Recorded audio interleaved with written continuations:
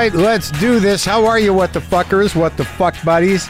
What the fuckocrats? What the fuck publicans? What the fuckikins? What the fuck publicans? What? It doesn't matter. I was trying to do the two sides thing on the day after Independence Day. I don't know what happened towards the end of yesterday. I'm recording this in the middle of yesterday. If the Civil War that Alex Jones prophesized came to pass, maybe everything's more in shambles than it was before. I think more than worrying about a actual Civil War, it's a Civil War you probably had to deal with at the barbecue or at the place you were hanging out or with somebody you're talking to. I don't know when that's going to end. Probably never. Today on the show, I talked to Peter Fonda, and I don't want to disappoint anyone. This was before he impulsively expressed his anger on Twitter in a crass way, and it was, startled and excited, the outrage machine. That happened after I talked to him, and he was on a bit of a time budget here, so we just went right into Peter Fonda land, and I jumped in. Childhood, 4th of July's came to mind, smoke bombs, trying to get a brick of Black Cats. I don't know how old you are. I'm 54. Apparently, I said I was 53 talking to Paul Rudd. I'm not sure. Why, if I was lying about my age, why would I only shave a year off? I just didn't, I guess I'm having mild moments of brain skid, as I sort of kind of fall horizontally through time into it. But no, I'm 54, but I just remember the mythical M80, man. Where do you get the M80s? Apparently around here, over where Sarah the Painter lives, M80s are all over the place because it's crazy over there, back in my old neighborhood. This neighborhood, not so much. Not so much. People are taking walks around where I live now, and it's pleasant. Is that okay? Can I graduate to that? Can I graduate to a place where people take walks? But man, I remember seeing an M80 once, but never ever getting one. One time we got a brick of Black Cats with them all at once, and it was just a clusterfuck of random explosions. You didn't know where to run. It was your own little, very muted and harmless Vietnam, unless one caught you by the eye. You weren't going to catch any. There was no enemy other than your hand lighting the fucking thing, but you just never, it was a rain of crackle. Yeah. I remember that. I remember smoke bombs. I remember snakes. I remember just hanging out in front of the house on the street. You had about a 2-block lane back when I was a kid where you could go outside, and the creeps that kind of drove by, there weren't many. It was a neighborhood. It was suburbia, setting up bike ramps on cans, doing that kind of stuff. I remember one time we made a cannon. I don't remember who made it, but we made a cannon out of, back then it was tin cans, soda cans, I think 4 or 5 of them. And the bottom one, you had punched holes in the top. The rest were opened up on both sides to make sort of a cannon. And then you made a little hole on the bottom, and you pop a tennis ball in, and you shoot some lighter fluid into the hole on the bottom, and then light it, and that fucking tennis ball would shoot like 100 feet up. It was the greatest thing. I don't hear about them much anymore. I guess I'm not really running in those circles, but are there tennis ball cannons around anymore, or do the cans not enable you to do that? I think you required a more durable can than an aluminum can. Yeah, smoke bombs, snakes, mythical M80s, the occasional Black Cat, sparklers, bottle rockets, the best. Yeah, and the tennis ball cannon. Man, I remember we tried to hold that thing and it blew off.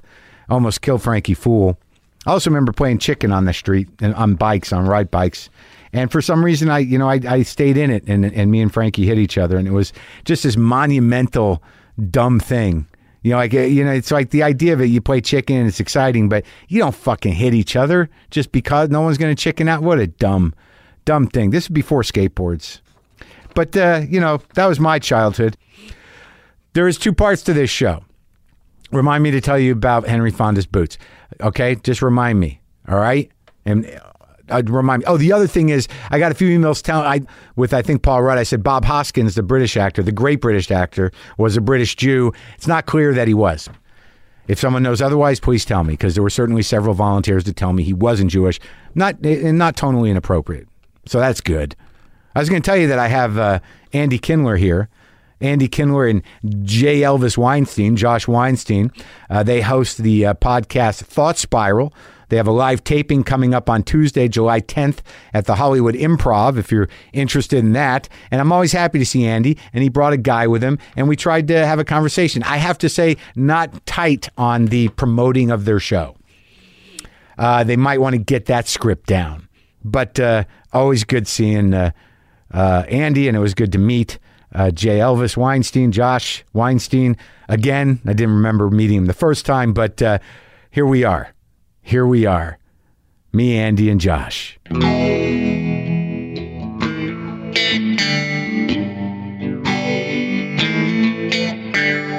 Why do you look so serious? Why are you guys here? What's this guy's name? J. Elvis Weinstein. J. Elvis Weinstein. How do you get a name like that? Because I joined the guild and there was another Josh Weinstein, so I threw the Elvis in to make my initial spell Jew. So Jew. That's a good story. So you write for The Simpsons? No. See, that's why he had to do it. Mystery Science Theater and Freaks and Geeks. Those are my, but credits. Same universe. Nerd fodder for sure. If you were a person who was social back in the 90s, yes, and you were hanging around with me and my gang, you would have met J. Elvis. Have I never met you? We've met a couple times, but only in passing. I'm sorry. That's okay. It's the kind of meeting where the person less famous remembers. I don't know that if it was in passing and it was a long time ago that I would call myself famous. I knew. I knew at the time. You insist. You now insist that I call you famous. Well, but I think that's reasonable at this point. Well, it's there's already famous Amos. He comes along with famous Mark. Boom, boom. How funny am I in the morning? Have a cookie. You're great. Look at these 3 Jews here. There's 3 Jews. Very much. It's a whole lot of Jew. 500,000. Yes. You don't even. The thing about no, actually, it's not half. We need 4.5 guys. We need another Jew and a half a Jew. Isn't it 9? I think it's 10. Is it 10? Since when? Did they add one? Maybe it's 9. I don't know. I haven't had it. Hasn't come up. So you go by J. Elvis? I go by Josh in life. Josh but Elvis? My credit is J. Elvis. J. Elvis? J. Freaks and Geeks? Freaks and Geeks. One of the Mystery Science Theater? Mystery Science Theater, Cinematic Time. Original Mystery Science Theater? Yeah. With Conniff? Before Conniff. Yeah. Before Conniff. Conniff replaced me. Oh, really? Yeah. Now, what are you guys doing? We do a podcast. It's just me and him. That's it. There's no guests. There's no anything. It's just it's called Thought Spiral, and we sit there for an hour and a half and try to make it work. But what should it be called? Let's see if Josh can get a word in. It's kind of that. It's kind of running alongside and just taking jabs when I can, finding the opening. So what's it called again? Thought Spiral? Thought Spiral. Now, is this tell me about what does that mean? Do you pick a subject? Do you? It is. There is no prep. It is a comedic life dump. Please tell me that you use shitty mics and don't record properly. 58s. We use 58s. That's all right. He lives 3 blocks away from me, so every Monday. I don't want to make it sound like we're family members. Yeah. But just in the fact that to get me going in life. Yeah. I go to his place once a week. Right. And it's a tradition now. But you did this before the podcast? No. This is how we socialize now. It He is. lives 3 blocks from me. It is basically our friendship on tape now because we don't talk in between shows. So you catch up. Yeah. He hasn't even seen my condo. You haven't seen my condo. It's like your show. When have you invited me to your condo? I know, that's the problem. I know. Whose problem? Susan wants to invite you. I say I can't take it. Too close. We're asking for trouble. We have Marin over. We should have a dinner party. We should. Ooh, that's our new podcast. He's a very good cook. I can cook. I like that. So now, I'm not sold on it yet. Neither is the nation. Have you seen our numbers? So, but do you like for instance, how many have you done? For instance, 60 of them already. Yeah. So how long has it been going on for? A year and 10 weeks. Oh, so this is like a Hail Mary pass. You're coming. Yeah, we're doing a live show. And that's why we really do want to appreciate it. I hope you enjoyed the gift basket. No, we're doing a live show. No, but Mark, it was really, I mean, when you said that you want to help your down and out friends, I don't wish you had phrased it that way. Yeah, we're doing a live show. But somehow, I don't know, you said we put up a paywall. I wanted to put up a paywall. He wouldn't let me. Why would you put up a paywall? I know. That's my excuse of why we don't have big numbers, because we don't have a paywall. Well, give me an example. I'm sorry I didn't do my homework. You want to do a little, I'll do it right now. You ready? Yeah, this is the podcast. Welcome to Thought Spiral. I'm your co-host, Andy Kindler. Hi, Andy. How are you? And that's about, so we go like that. And then he doesn't even introduce us. He doesn't come in by name? No, because we don't do it. We don't. But we're he not, didn't even say his name, so you just said, "I'm Andy Kindler," and Right, he said, because- "Hey, yeah, Andy." Because Why? it would never actually start like that as a thing. Yeah, so that's I the wasn't. thing. We actually just What start. do you have music? no, I pet his dog Oh, and things like that. No, there's so no you- music. Here's the overall feel is it's meant. I mean, as deliberate as it actually is, Yeah. which isn't much. Right. Is my hope is that it just feels like an ongoing conversation. That Sure. people, Yeah. people who like it say it's like having lunch with us, but Yeah. they just don't get to talk. oh, I get You know, it. Well, but that is just like having lunch with Andy. Yes, exactly. I couldn't hear what you were saying because I was thinking of a comeback. You know, because you didn't have a headset on. But it's a lot. It's a lot of talking about it. I mean, it's really It's a lot of it is just trying to figure out how Andy Kindler gets through life. Oh, okay. So, but do you talk about politics, Andy? Yeah, so what I talk about, you sound like an old Jewish guy. You sound like an old Jewish host trying to get some energy going. The guy who can't explain. He's trying to help us form a pitch for our show. Andy, now the thing is really kind of what Do you started. use a microphone? Yeah, we do, but we don't amplify it. Oh, that's very good. That's interesting. No, I was, and I think I talked to you around Yeah. the same time. I had just gotten into therapy for the first time in my life, and I was. How many years ago was that? I think almost Like 2 2 years. years. 2 Wow, years, just like 2 years ago, shockingly year and a half, recently. maybe. That's wild. And I got into, and I'm on Prozac. Yeah. And so. Oh, this has been, and we've been friends for a very long time. So it really is You us and, talking. Josh? Jay Elvis. yeah, Weinstein. Jay Elvis. Either one. Jew. Jew. Jay exactly. Elvis Weinstein. Yeah, and so we really do get to the point where I think we have interesting discussions, but forget about how I said the word interesting. But the thing is,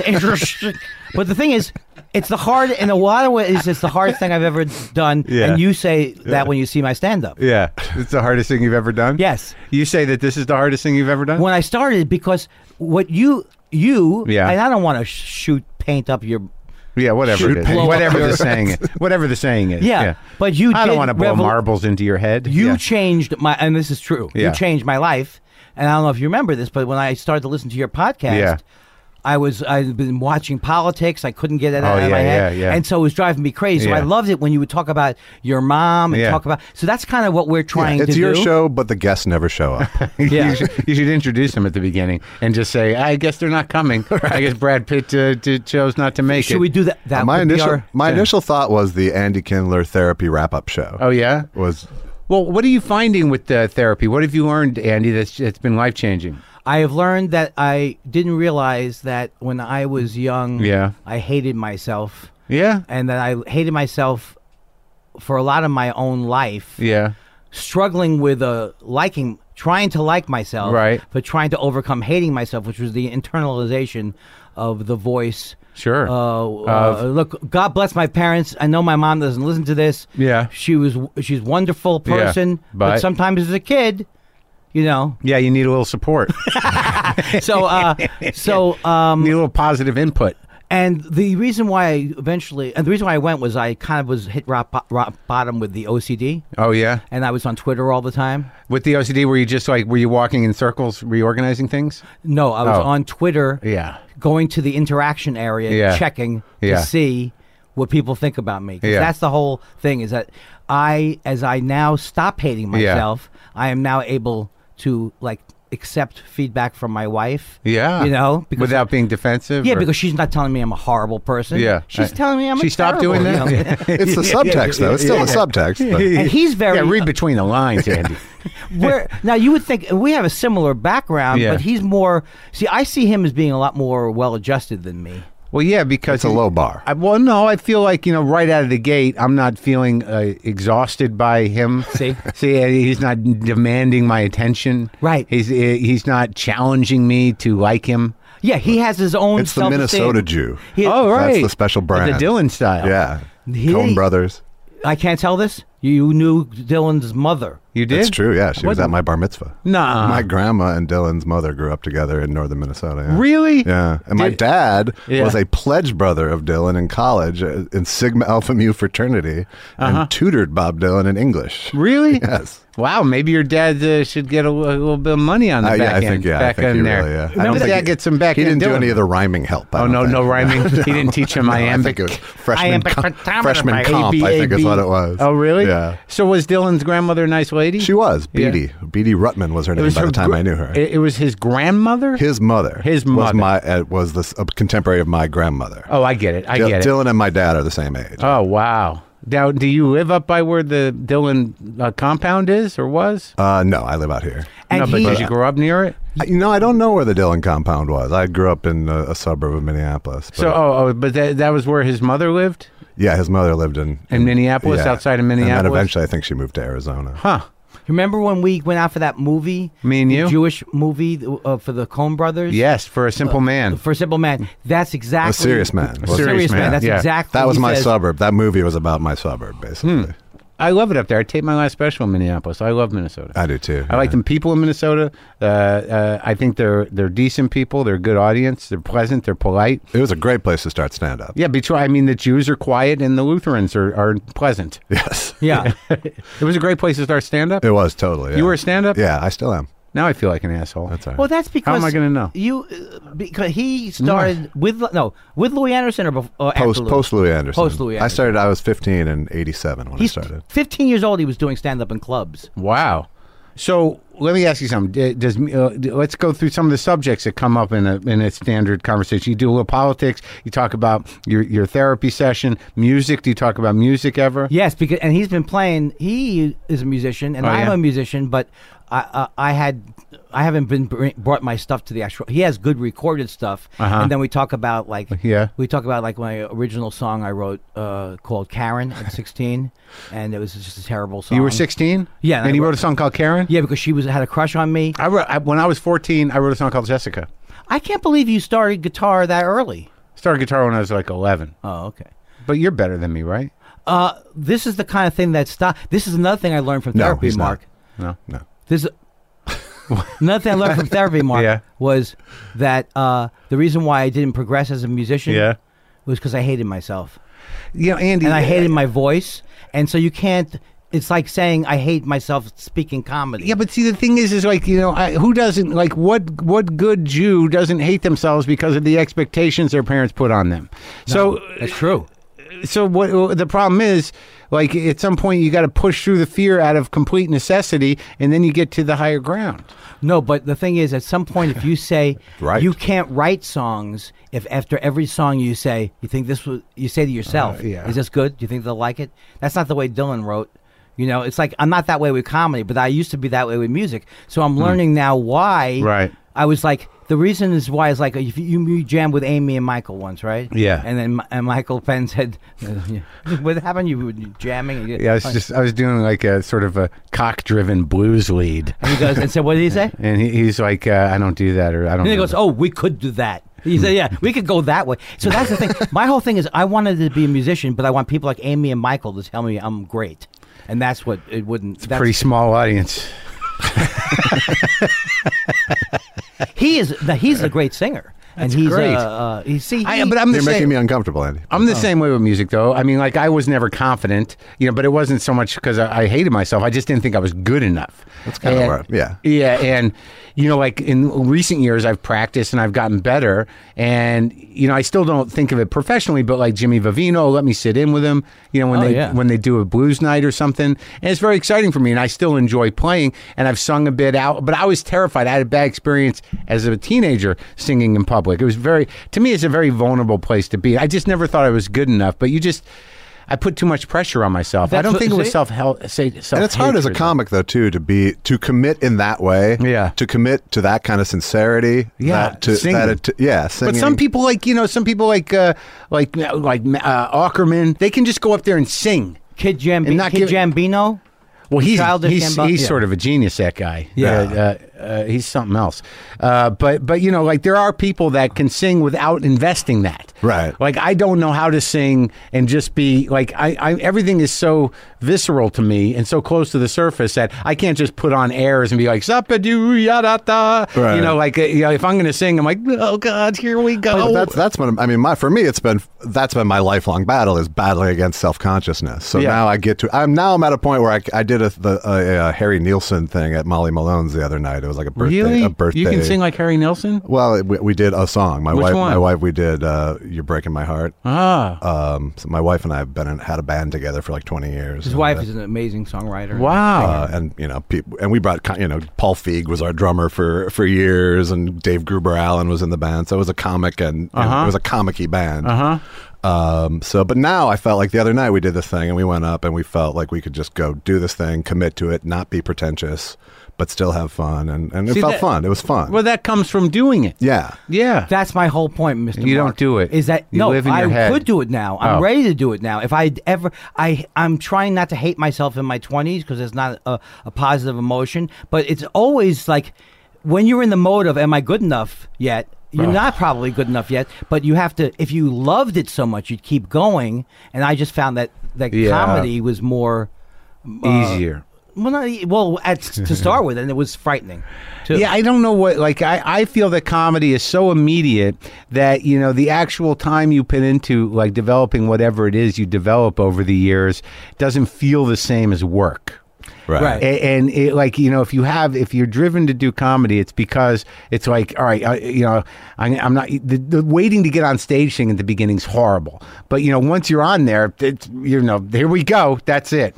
Did you? I cried though. Cried though. See, he started out confident. I started out crying. Oh, I was terrified and compressed and angry. You cried? I cried because I was in a duo, and then the first time I went on my own. I on got stage? No, in the car. Oh, so you should have cried on stage.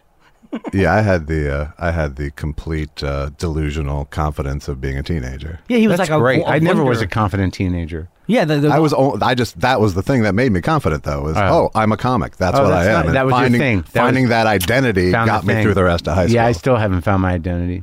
I'm You're- so close. I'm close. I feel very close. I wear it. I mean, I direct documentaries too. Yeah. In fact, I direct. Louis Lee. I did a doc about Acme Comedy. Yeah. Really? I directed a doc about. Was there a long discussion about why he banned me for 12 years? No, but he let you back, didn't he? He did. That is my class. It's unbelievable. Like Mark is like me until on my deathbed, which I hope they don't call it a deathbed. I go. I still feel Louis should. He will not die until he gets through his grudge inventory. Andy, come here. Come here.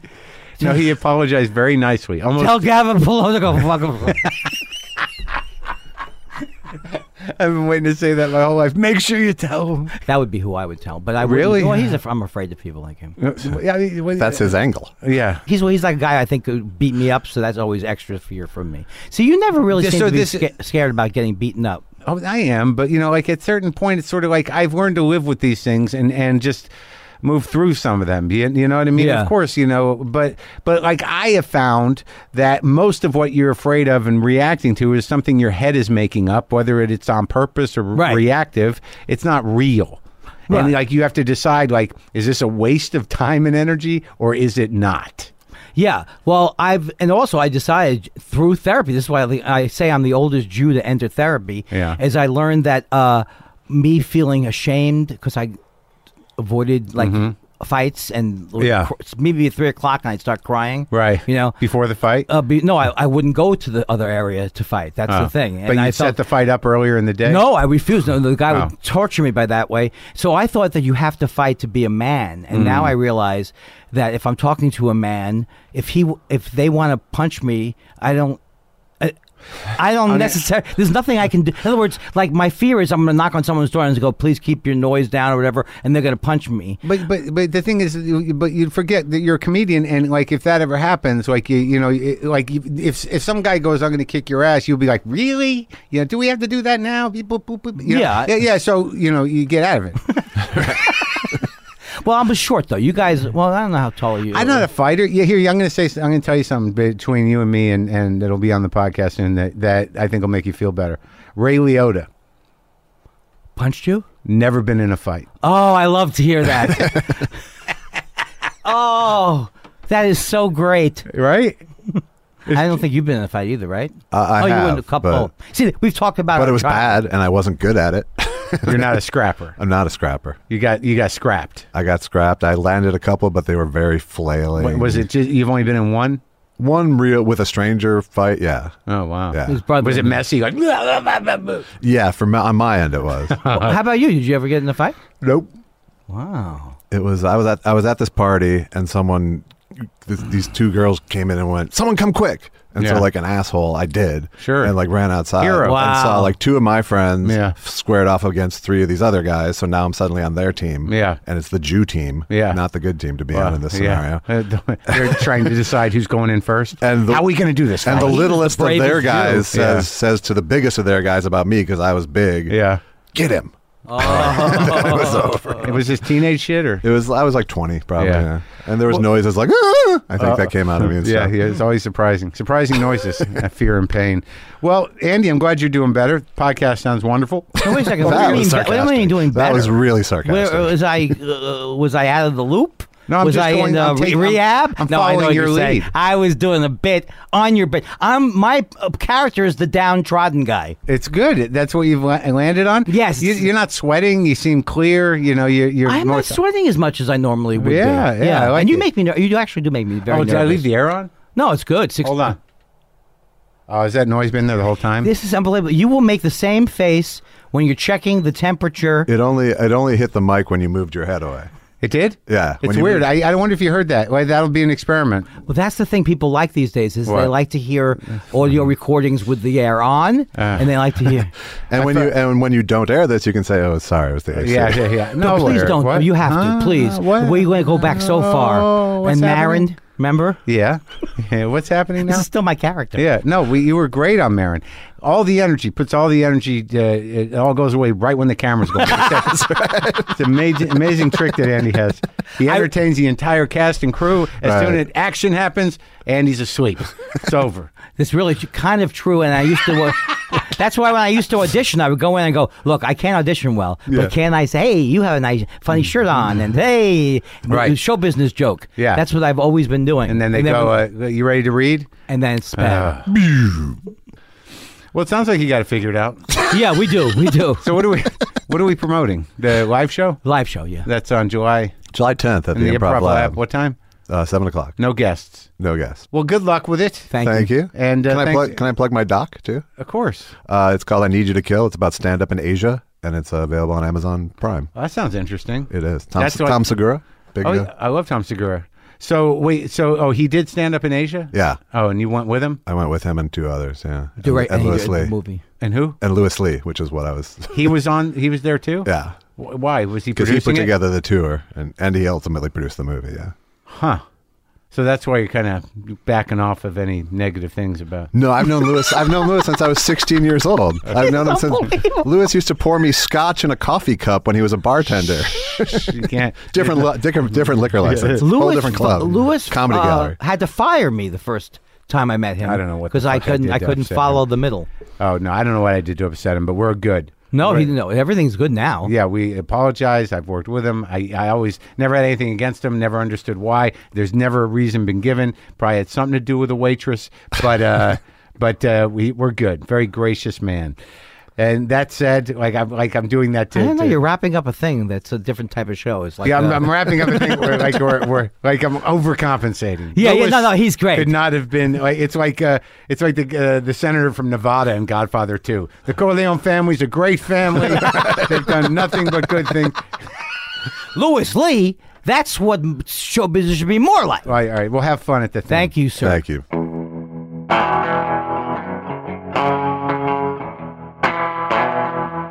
Okay, so that was good. That was Andy. That was Josh. The Thought Spiral has a live taping coming up on Tuesday, July 10th at the Hollywood Improv if you want to go.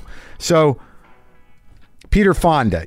Second time I've met him. I met him many years ago on a live taping of the Alex Bennett Show, and I was very excited to meet him because he's fucking Peter Fonda and because he may be remembered and mostly known for one thing, but it was a pretty fucking amazing thing.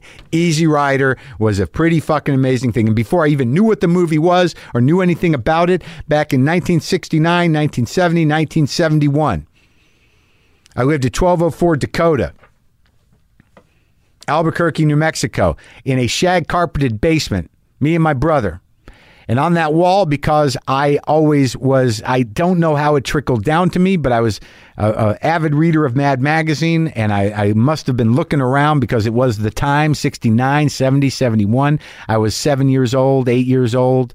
But for some reason, my mother and father, being the blissfully selfish and relatively permissive, I would say very permissive parents they were. Maybe they just didn't get down to the basement much. But I had a picture of Dennis Hopper throwing the bird. And, I had a picture of the three of them, Fonda, Hopper, and Nicholson. And I had a mini bike, and I had that American flag helmet that Fonda had. I had another poster. I had the horoscope sexual positions. I'm not lying. And I was that age, and they let me have that. Don't arrest my parents. There's a statute of limitations on that shit. But it was a blacklight poster. I did not have a blacklight. Does that comfort you in any way? But Fonda is Fonda, and he was very reflective about his childhood in this conversation. And again, this was before he kind of went crazy on Twitter in his anger, in his reaction to the policies at the border. And if you're a right-winger listening to this because you want to hate Buzz, or if you're listening because you want to dredge up some clickbait about it, I'm sorry to disappoint you. It ain't here unless you want to talk about Peter working through childhood trauma and some probably well-worn Easy Rider tidbits. So I think there is a new one here about a beef him and Hopper had. So this is me, Peter Fonda, talking here in the new garage. It was a tight talk. He had to be somewhere. He didn't seem to care, but his publicists were very explicit about him getting out of here inside an hour. The movie that he's in is called Boundaries, which is in theaters now. And here, the cowboy boots. Well, I did a movie with Lynn Shelton down in Alabama, and my character wore these brown cowboy boots, just classic lizard cowboy boots. And I was able to take them, and I have them. And in my mind, I thought, well, maybe I can wear these. Maybe there will come a time. I definitely wore cowboy boots in my past. Years I wore black cowboy boots. I don't know what years they were, but I remember wearing them out to where the seams broke. So there was a time where that was okay. Black cowboy boots, Levi's, you know the scene. Maybe a Western belt. It's probably in college. It wasn't the tacky style. I was going for the rock and roll style. But nonetheless, I'm meditating on whether or not I can wear these new brown lizard skin cowboy boots I got. And that's just in the back of my head. And then the car pulls up with Peter Fonda in it. The back door opens, and out of that back door comes the exact boots that I got. And it was then I realized maybe it's not time. Maybe that time hasn't come. Of course, Peter Fonda can wear cowboy boots. What else is he going to wear? But maybe it's not time for me to reintroduce them into my wardrobe, because they do imply certain things. That you either always wore cowboy boots, or because you're not a cowboy, or that it's just not time. It's just not time. This is me and Peter Fonda.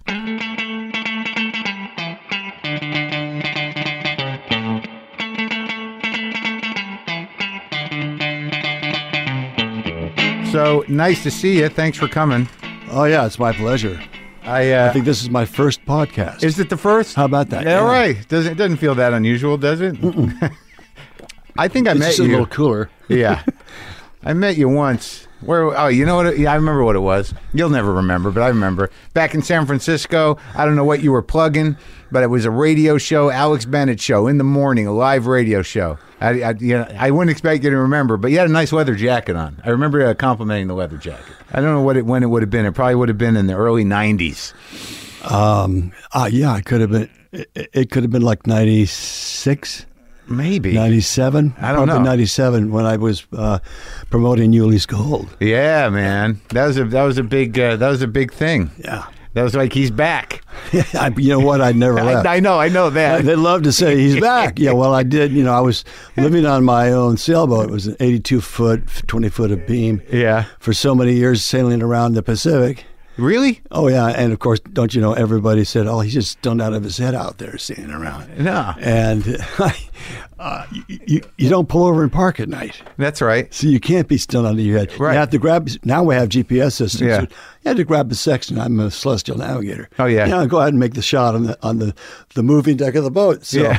You can't be stoned. you can't be stoned. Yeah. Well, it would seem that being out on the ocean is enough. I mean, why would you need to be high on top of that? Oh yeah, that's the trip. You bet. When did you start doing that? Well, I began sailing a little boat when I was 11. Oh, so it was in the family. It was something you always did? Yeah, my dad was in the Navy. Yeah. And so I had this little, it was called a catboat. Uh-huh. It had a Marconi rig, which is, it doesn't have the gaff. Yeah. And it was like 14 feet long, 13 and a half feet long. Yeah. And this was off the north shore of Long Island, a place called Lloyd Neck. And I'd sail out there, and you really learned how to get as close as you could on the wind with a very difficult boat. Right. With no jib. Yeah.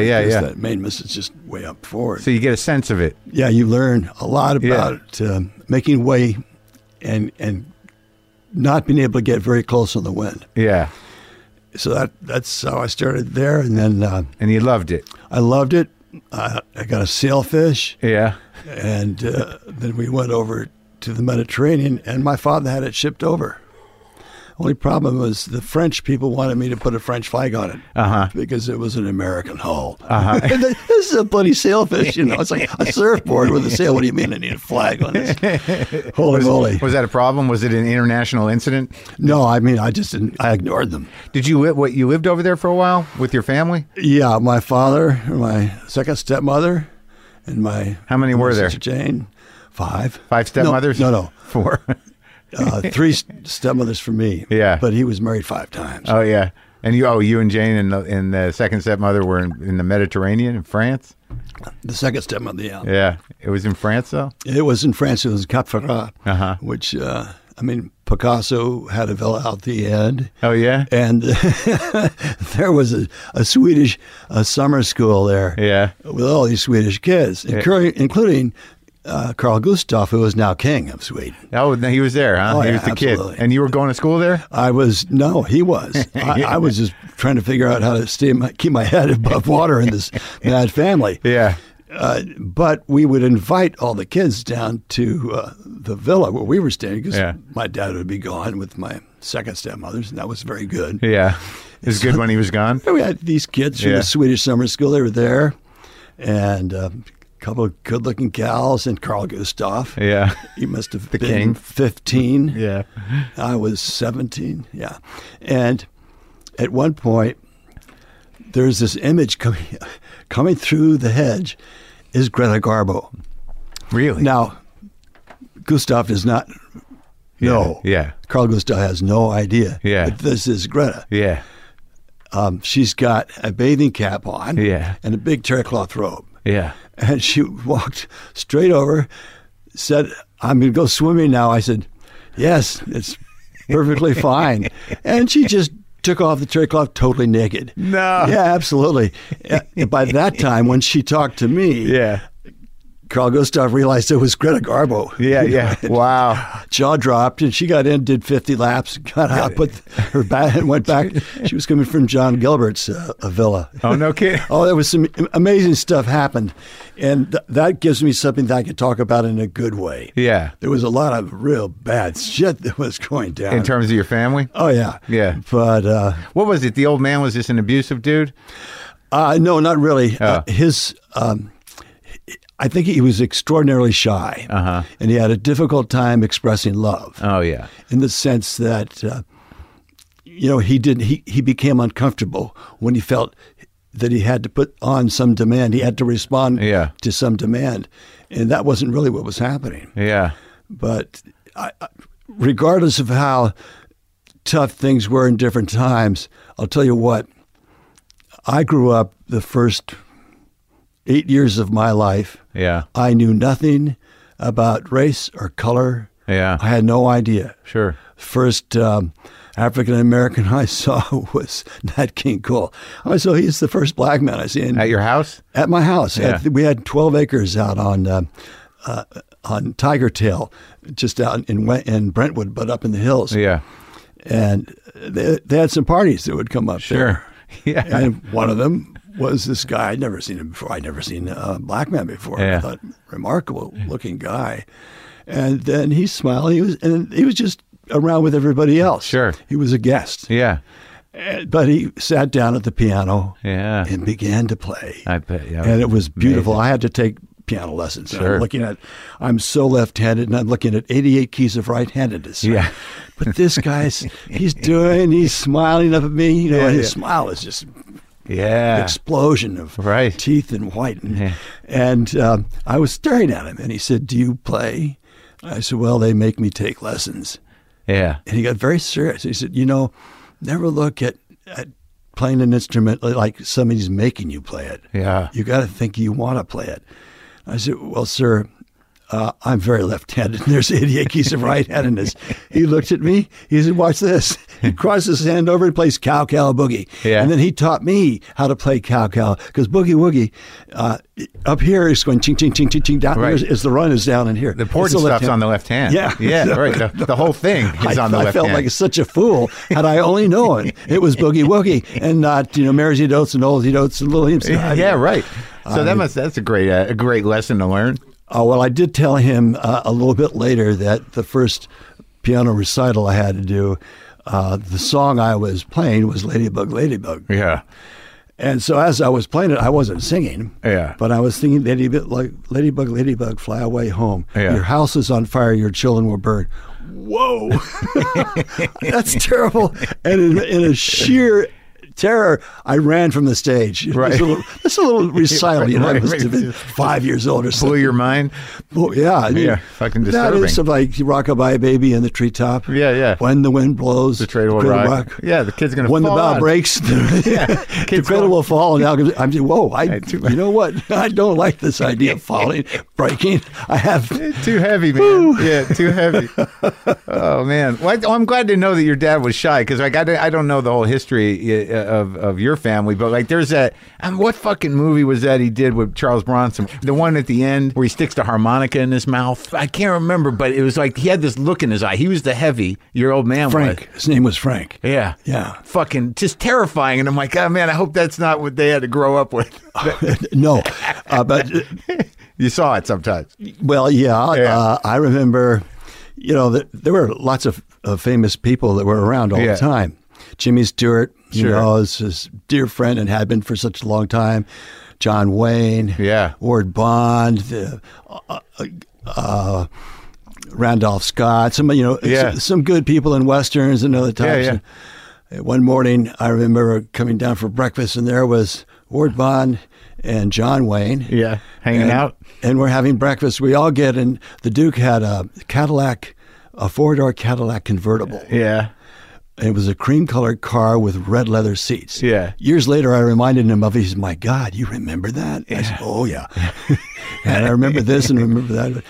And they were finishing a film called Ford Apache, Oh yeah. which was a John Ford film. And it was Ford's version of Custer's Last Stand. Yeah. Yeah. And my dad was Custer, but he was called Colonel Thursday. Uh huh. So when people say, what was it like growing up with your father? I said, "Did you ever see Fort Apache? Colonel Thursday?" Yeah. That's what it was like. Because he plays this ramrod, terrible person. It's just, he deserves to get killed in the end. Right? Yeah, man. I can't it's like it But must be. you know what? Yeah. That one lesson, no bigotry, no racism, I didn't know. Yeah. I had no idea. Sure. So so I mean, yeah, there was somebody very different in that King Cole. Right. But he was a person. sure. Yeah. So you didn't learn it. In I other learned words, nothing to hate. Right. So the being sort of insulated in a kind of Hollywood world, you weren't given any hate. Never got it. Yeah, it's nice. And we weren't that insulated in a way. We would see different people come in. They were all people. Yeah. To me, Pedro the gardener, Sure. he spoke a different language. Well, I tried to learn to talk with him, but Yeah. he could speak English too. I had no idea that he was Mexican. He Right. just spoke differently. Yeah. We all look alike. Yeah. So- Yeah. Well, it's good when you're a kid and you can hold on to that mind. You know what I mean? And we had a Japanese maid, and we hid her during the war so she didn't have to go to detention camp. Oh yeah. Yeah. So, and of course, I didn't know anything about that from I was 1.5 when Oh, really? went to war. Yeah. When my dad went to war, and I was 3 years old, and then he was in the Pacific as a sailor. Yeah. He was already an actor, right? Oh yeah, he had been an actor and was very successful. We had 12 acres of land up In Brentwood. Yeah. He's been around a long time, right? Did those? We say yeah. in those times during the war, they were called victory gardens. Yeah. Everybody was encouraged to grow some food for themselves. Right. We had a truck farm. Yeah. I mean, there was every vegetable you could imagine. And my Yeah. dad made all the dirt Yeah. through composting. Yeah. So I thought his job was, I had no idea what he was doing. Yeah. I thought his job was making the best dirt in the greater LA area. And it was really good dirt because we had great veggies. Right. Right. Yeah. So, like, do you live here? You have a house here? Do you have a place? I have. I'm out. I call it in the wilderness. I'm on the west side. I look down and see the back of the Getty Villa. Oh, yeah. And then out and see the ocean in the Palisades. Oh, A place called beautiful. Kessel and Mary. Oh, that's nice. Yeah. But so you don't have the place in Montana anymore? No. No. I decided, what I say Yeah. is I don't want to see the mountains anymore. Right. I don't want to see snow. I don't want to try to blow snow out of a quarter-mile long drift that's 10 feet high in the center. No more of that. I don't want to see the wind bringing dust through the logs of my house. Yeah. I don't want to wet a fly in the Yellowstone River. Yeah. I don't want to. However, Yeah. if there's film in the camera and money in the bank, what time do you want me there? Right. I'll fly. Very I'll fly. practical about Yeah, that yeah. part.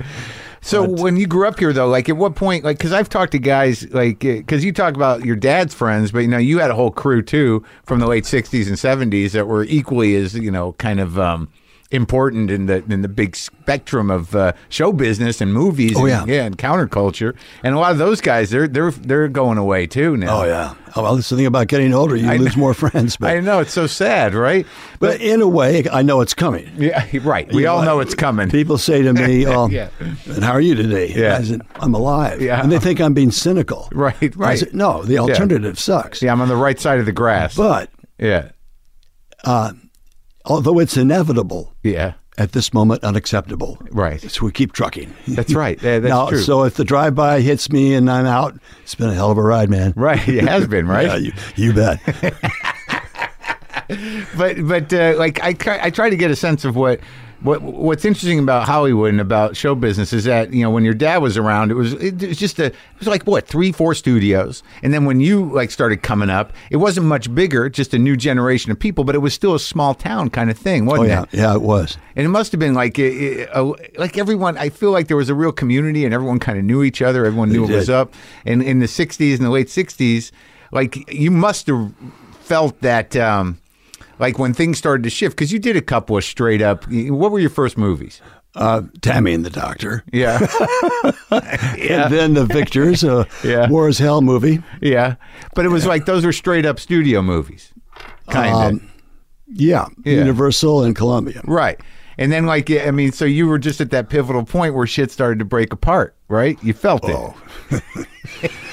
Well, shit actually started breaking apart when I was 6 years old, but we don't want to get into it. Sure, we can get into I it. know you don't want to. Right. I promise you. It's in 2004. I found out the name of what was fucking me up: Yeah? What? post-traumatic stress disorder. Really? I had no name to why I was so fucked up. Really? Yeah. And what's that track to? Like from what? Well, it starts. Yeah. Oh, man. It starts when I was thrown out of a barn window and fell 18 feet to the ground, a hard packed ground on my chin, and broke my neck. I didn't know I'd broken it until 85 when I broke it the second time. Really? Yep. Who threw you out of it? The older boys who Really? were jealous because I was Henry Fonda's son. And I mean, that's how I was described. Yeah. I had no idea who he was, so that was hard identity to live up to, whatever. You didn't have a sense of how big he was or what he did. No, really. I knew that he made movies, and I just didn't know how that worked. Uh-huh. He never talked about it. He never talked about his job. Yeah. We knew that he had friends and they were all making movies, but we weren't sure what movies were. You have to remember, until from 40, basically, I was born then, and those first years of my life, there was war. Yeah. Right. And rationing and all that. Yeah. So we had only a couple of friends that we could visit with. Right. The Leland Hayward's 3 children. He married Margaret Sullivan, who was my dad's first wife. This gets really weird. And they had 3 kids, and so they were like our best friends. We were either at their house or they were at our house. He stayed friends with her all that time. And Leland had been his agent. And Leland sold his agent's list to Lou Wasserman and Jules Stein At MCA? and when they came out from Chicago. Right? And that was a bunch of incredible actors. So Wasserman was an agent before he was the head of... he was a music, but it was all about music corporation stuff. Yeah. And they decided where they wanted to be. It was in Los Angeles, and they wanted to make movies. I'm glad they did. Yeah. So those were your peers. Those were the people that were hanging around. And then they threw you out of a barn. Well, I was sent away to school. Yeah. I was almost 10 pounds when I was born. Big boy.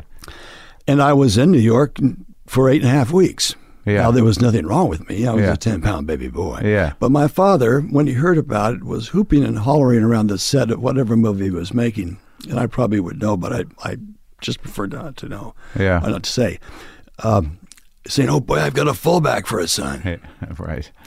Well, I was 10 years old. I was almost 10 pounds still. So I flunked that one right out the gate. No fullback. They wanted me to become more of a man. I mean, shit, Right. I was 6. Yeah. Can't you let me be Yeah, 6? yeah. No, they packed me off to this boarding school up in Topanga Canyon in 1946. And, Not too far from home.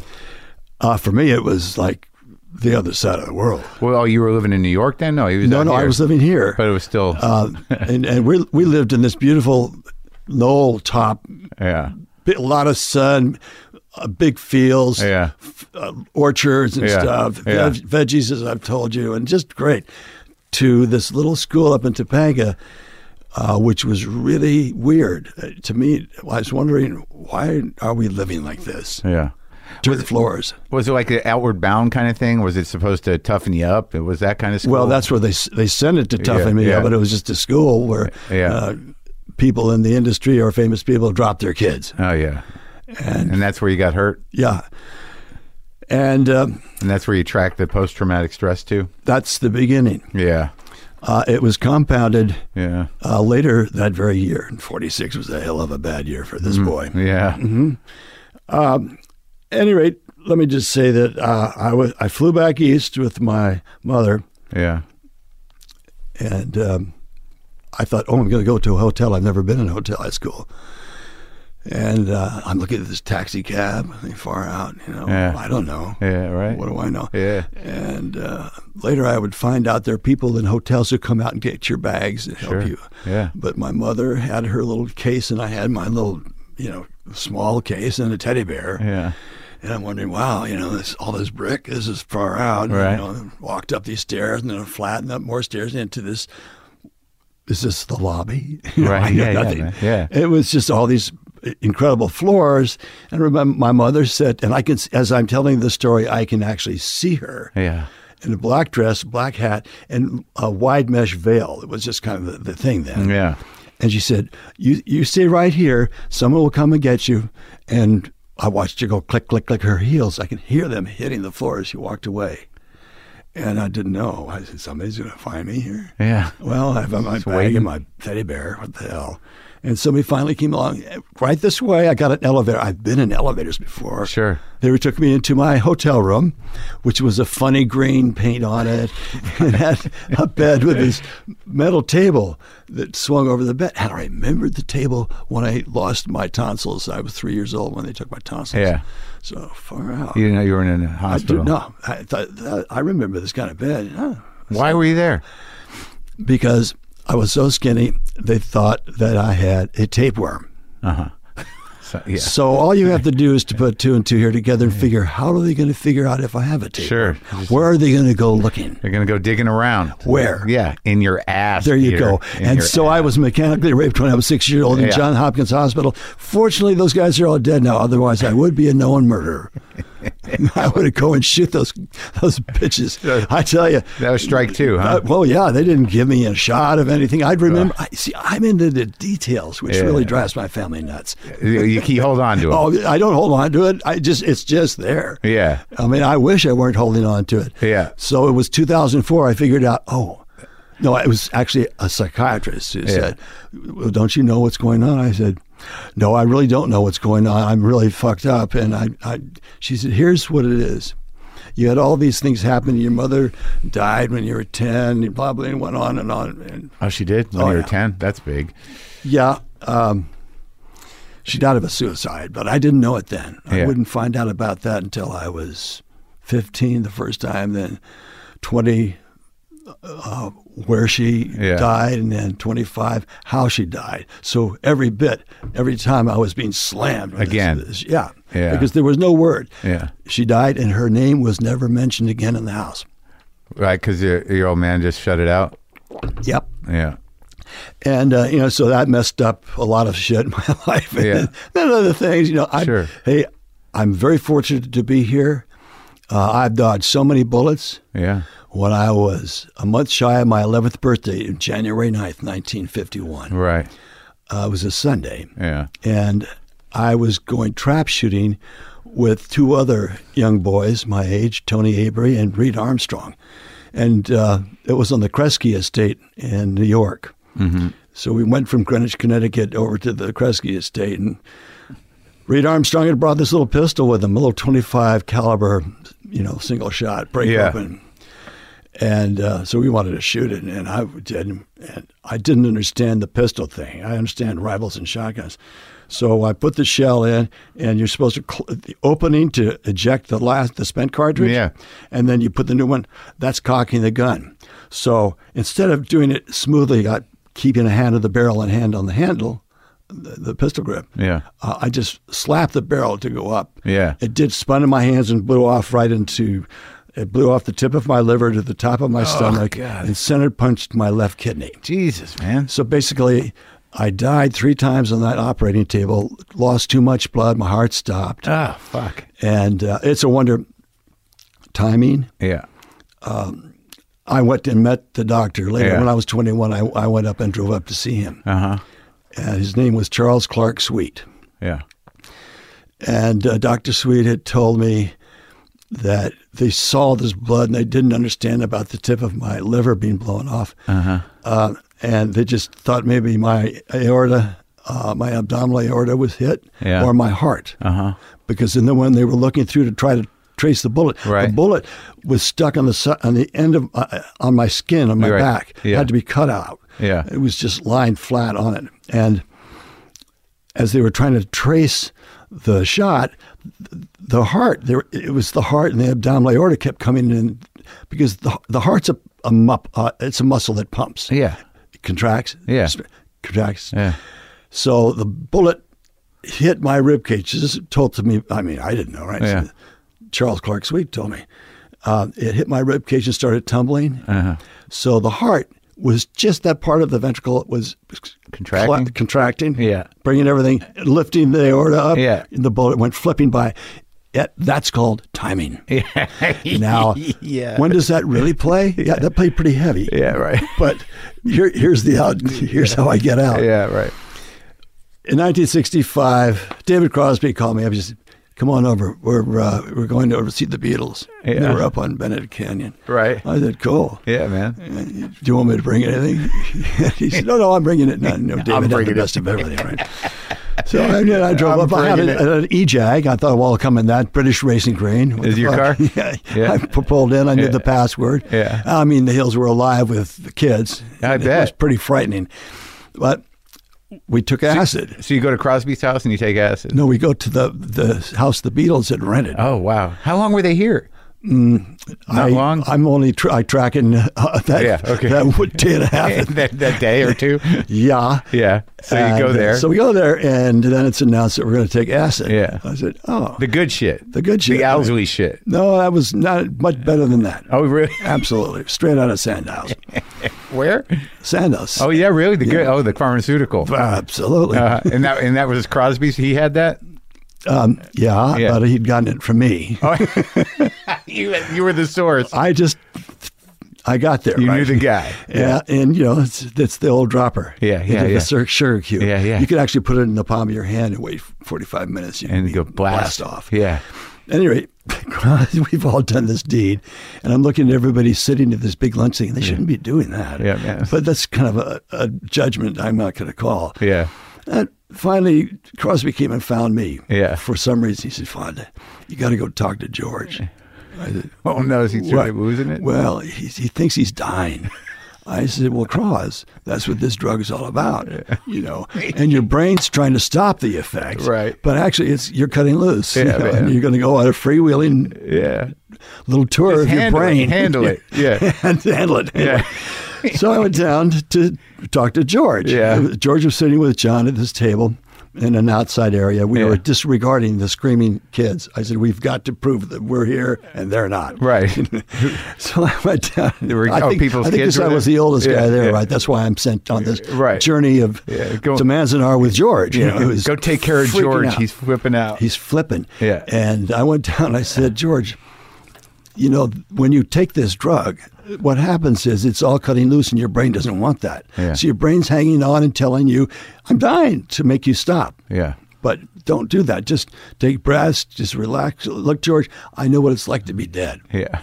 Believe me. Yeah. I've died. My heart has stopped 3 times. So I lost too much blood. Yeah. And I'll tell you, it's just really cool. There's nothing. No, there's no light. There's no tunnel. There's no people. Right. It's just nothing. And it's really nice. Uh-huh. And I'm here to tell you about it. So just let it go, because I know what it's like to be dead. All right. I mean, when I was a boy, in my life, things were basically all right. Yeah. But, everything was right, but this was a mistake. Yeah, it was an accident. Yeah. Although my family thought I tried to commit suicide, George, I hadn't. Yeah. It was a stupid accident for a little boy. I mean, I was just a little boy, but everything was all right. And Lennon looked at me and he said, what the fuck do you mean? Who put all that shit in your head? I know what it's like to be dead. You're making me feel like I've never been born. I looked at him, far out. And I let it go. And the next year out comes Revolver with She Said, I know what it's like to be dead. There you go. I know what it's like to be sad, and you're making me feel like when I was a boy, everything was right. So to be part of a Beatles song. Man, you landed. Right? Well, I mean, yeah, that's pretty amazing. But, you also directed Easy Rider, so. Well, I know. I hired Hopper to direct it. Yeah. And that part that I hired him is what really pissed him off. He thought he should have hired me. But you wrote it, right? Yeah. Yeah. I mean, so Dennis did some very clever stuff in there. He did all the stuff with Jack talking about Venusians. Sure, man. And all that. Yeah. Basically, the rest of it was ad lib. But if you're doing 65, you're doing the Sandoz acid. Mm-hmm. So, that's before the ship blows open down here. It's before the, 68, 69, where everybody's doing it, right? You're ahead of the curve. Yeah. Were you dealing with Leary or Kesey or any of those guys? I knew Kesey and I knew Larry, but I really wasn't on the same wavelength. I was closer to Kesey than I was to Larry. Yeah. In terms of sort of like get out in it, don't hole up. Yeah. Get out and be out and do it. Yeah, right. Yeah. Don't closet anything. Yeah. And I was all for that. And when I had learned that I want to do this as a job, that means acting. I thought you meant acid. No, as a job. Yeah. It was a trip for me to get there. It wasn't just because my dad was in it at all. Right, sure. He never said one word to me about that or anything else. Yeah. It was my discovery that, I really like this. Yeah. In terms of wrangling what was going on in the culture and sort of like, I have to assume that you didn't realize that Easy Rider was going to blow up like it did, right? No, I just knew that I was going to make money with it because it wouldn't cost me a lot to make. That was it. And I thought that the tale was really commercial, visually commercial. Yeah. Oh, yeah, sure, man. Yeah. It's a road story. Well, yeah. I mean, I was in Toronto, Ontario. Yeah. And I was up promoting a film that Nicholson had written called The Trip that Corman directed. It was about taking LSD. Yeah. Dealing with press. So I have a custom-made double-breasted suit. Yeah. Custom shirt. Yeah. Hermes tie. really looking fine. No shoes and no socks. So I sit in the room in a chair. There's lights. And people come into the room. They either talk to me or tape me for radio, whatever it is, right? The first thing they come in the room, I'm just decked out to the nines. And say, whoa. They see the bare feet, and that stops it, and they lose their interview. It becomes my interview. I can say what the fuck I want. Promote the film, blah, blah, blah, and then next. And I knew that was the trick. Because they couldn't handle that image. Why doesn't he have any shoes or socks? It overtakes their mind. It's, it's like, whoa. And so the first day I was there was a lunch with 1,200 people, maybe a bit more. And they were all distributors and exhibitors in Canada. And I was there at the AIP table, which was what it was. And up there was a big honor table with all the VIPs on it, and then a dais. And they'd been talking, and I'm kind of checking everything out. People are looking at my feet, of course. And this little short guy comes up and gets on the mic, and he's LBJ's guy in the motion picture. He was the head of the Motion Picture Association of America. Right. Jack Valenti. Oh, he was back then? He just began. Oh, okay. He was introducing himself. Oh, yeah, okay. He says, I'm the guy. Yeah, I'm the guy. Yeah.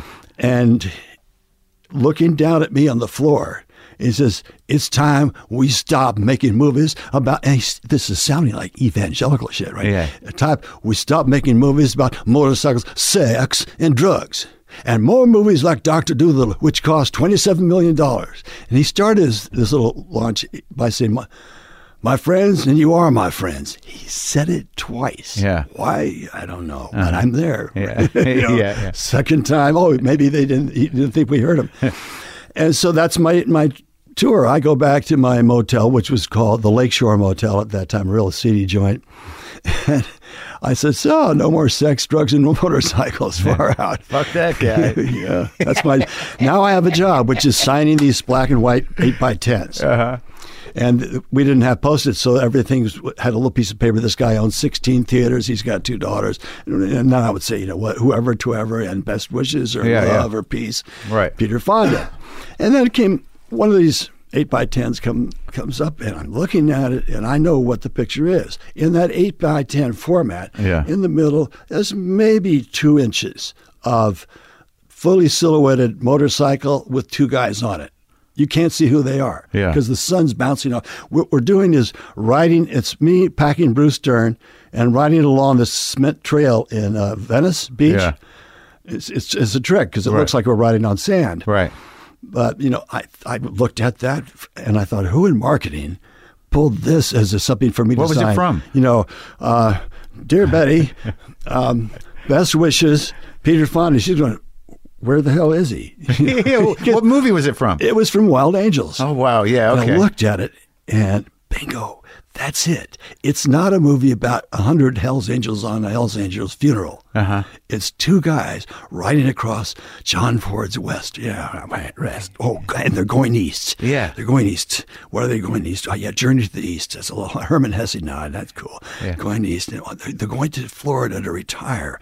And, okay, that's what happens. They get there, and I've got these guys on motorcycles, of course. Yeah. And they get there, and they get whacked. Right. Because they don't look right. Yeah. They got long hair. Right. Oh, yeah. Okay, that's beautiful. Now I have to back it up to make it work. Right. And then I got it back to the beginning where we're bringing from Mexico, we're bringing a white powder. We don't say what it is. Right. I want the moralist to have the roughest time deciding about that. And but you didn't name it in your mind either. No. White powder. It was white powder. Right. Dennis probably promised me it would be real Coke, but it was powdered sugar. Man, that shit burns.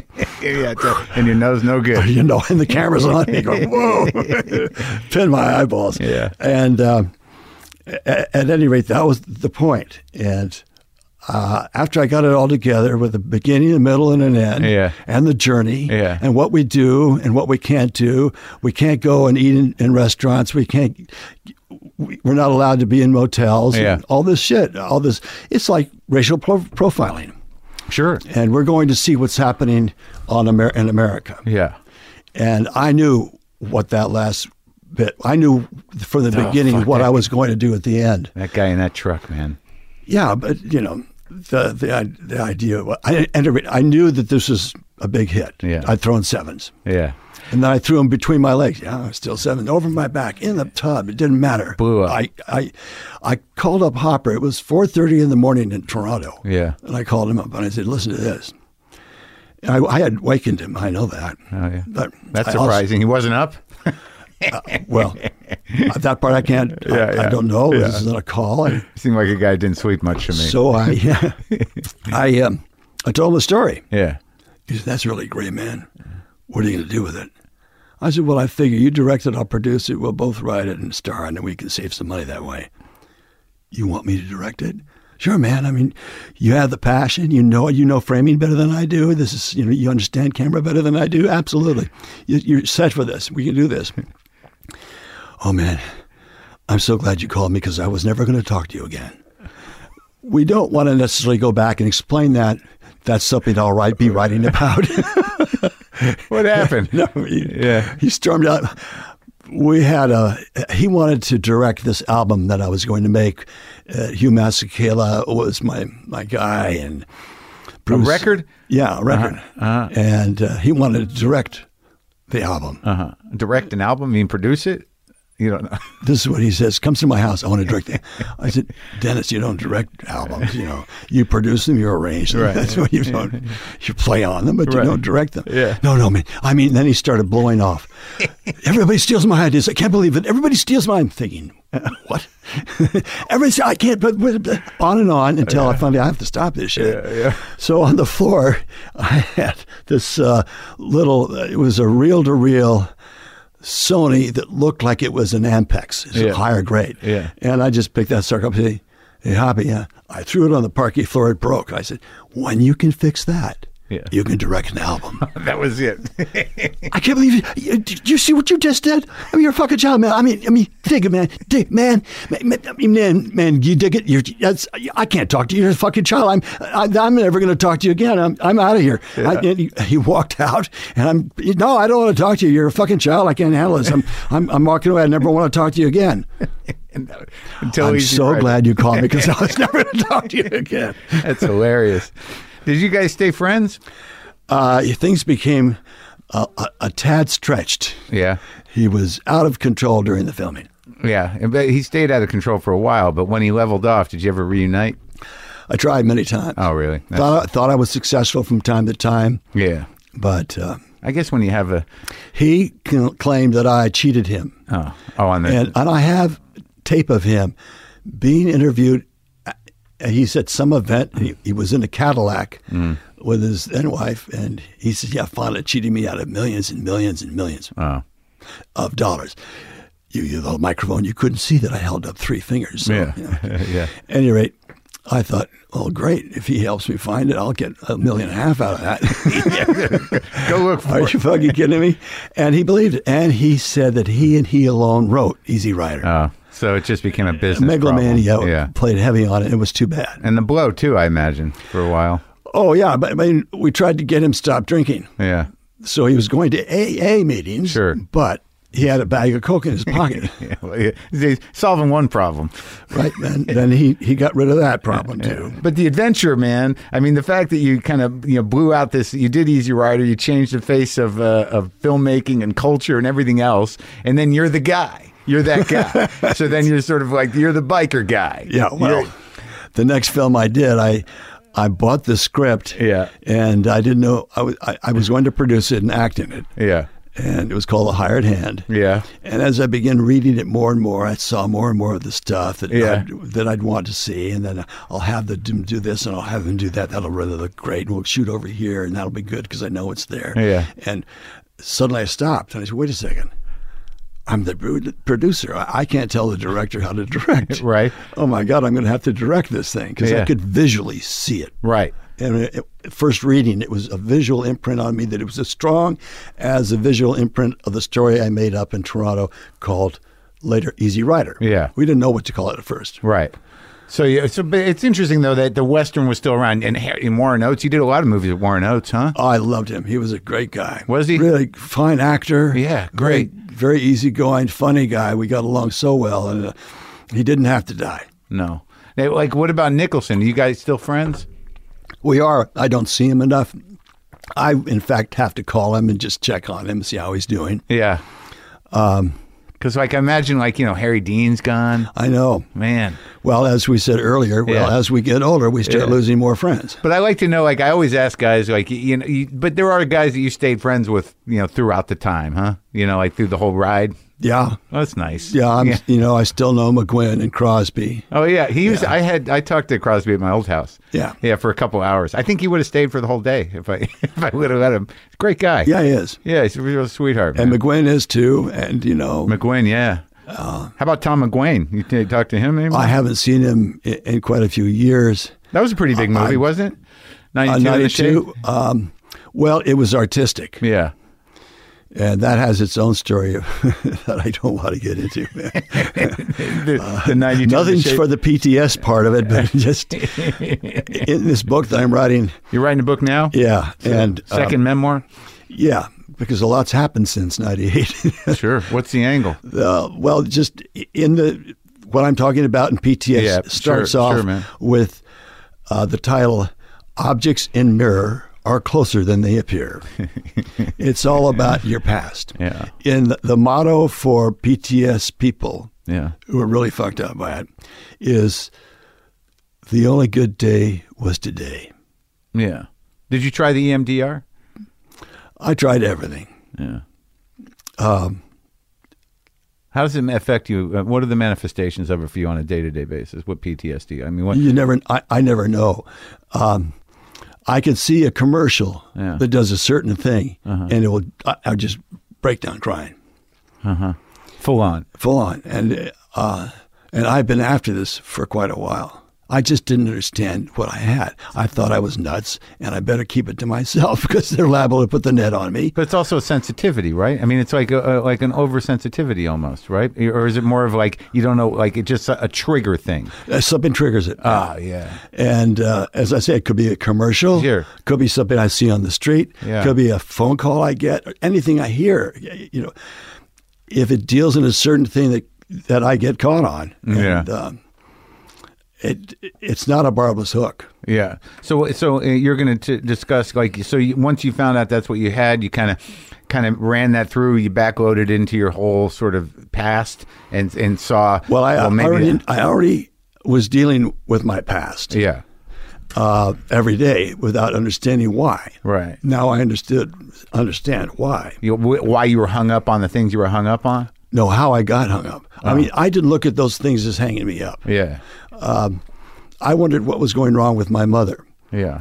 Later, when I was trying to resolve certain crises in my life about the mechanical rape, I talked to people who knew my mother during that particular time. And these two women,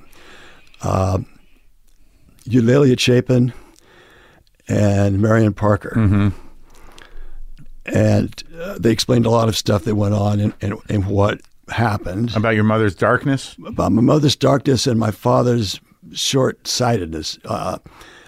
Apparently, he used to cuff me on the head or slap me when I didn't finish my meal. Right. Hence my going to Johns Hopkins to have look for a tapeworm. Right.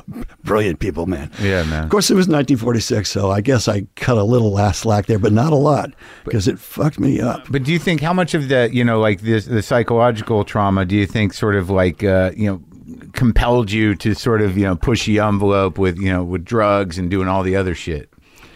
Well, I figured I was bent already, so what could I lose? Are you looking for solutions, you think, in retrospect? No, but on my third trip, I really expanded my brain a lot and got in there. But I still didn't see the causal effect, what was causing it. It took me until I was 15 or 16 to realize what this terrible nightmare that I have every night was. Yeah. Night terrors every night. And that was the tapeworm experience. Tapeworm. Really? And gunshot and mother's death and so forth. I remember on my 50th birthday, my sister Jane wrote me a fax. Yeah. I was making a movie in Switzerland. And I came back, great hotel, the Bauerlach. I came back to the hotel, and there was sitting in the fax machine this fax from my sister. Yeah. And it was a poem. Uh-huh. And she does the glass half full, the glass half empty. Uh-huh.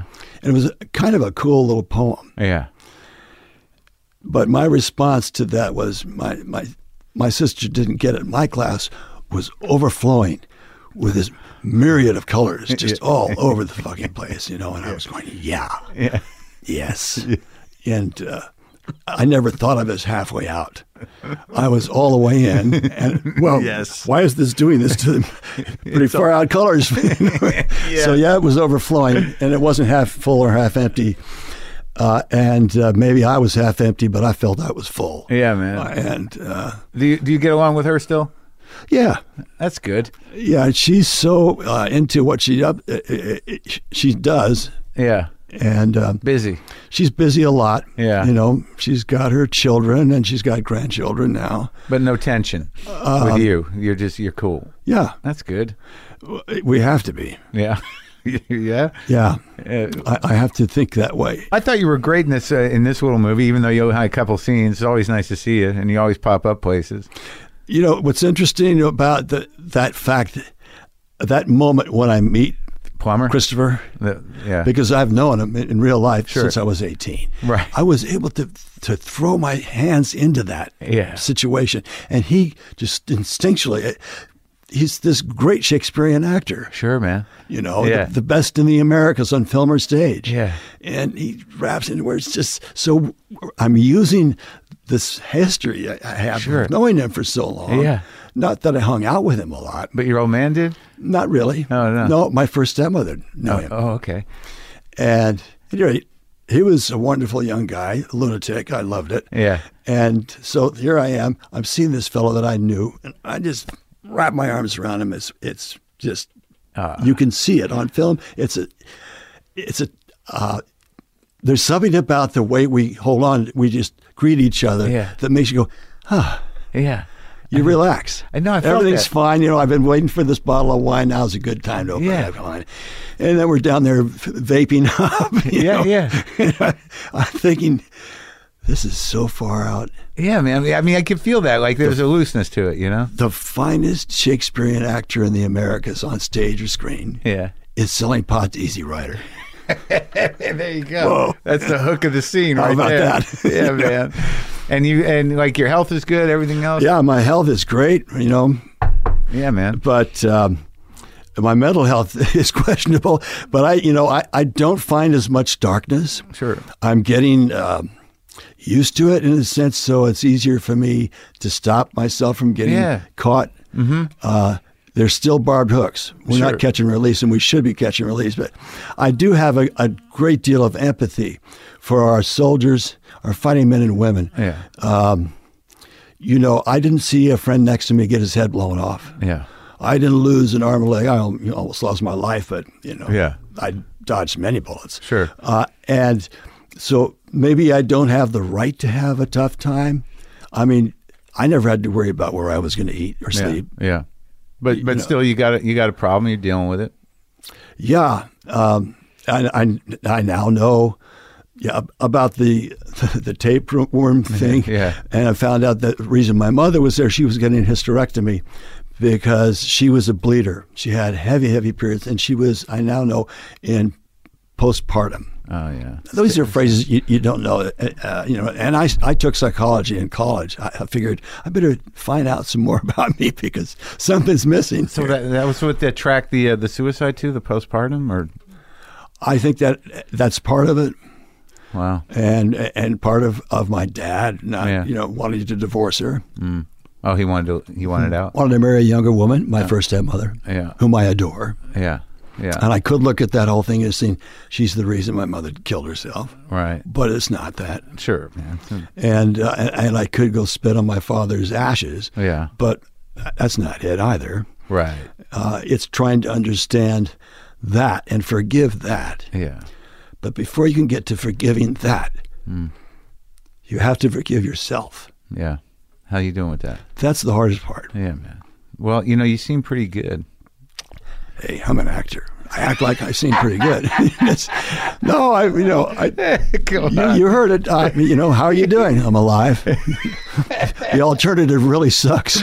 Although inevitable at this particular moment, unacceptable. Well, yeah, exactly. Well, I'm glad you're alive. It was great seeing you. I don't want to hold you up because I know you got to go get pictures or whatever. Yeah. I was told hard out, and then it's only a matter of time before someone comes to the door. Yeah. Hold on, I'll get that. It might be my lawyers. Thanks for talking, Peter. My pleasure. Thank you.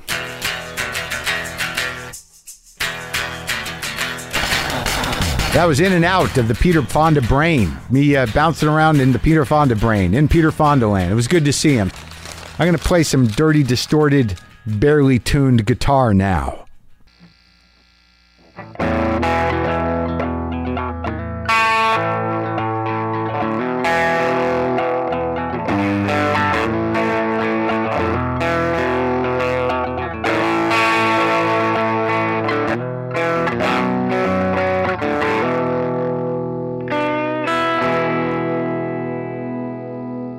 Boomer Live!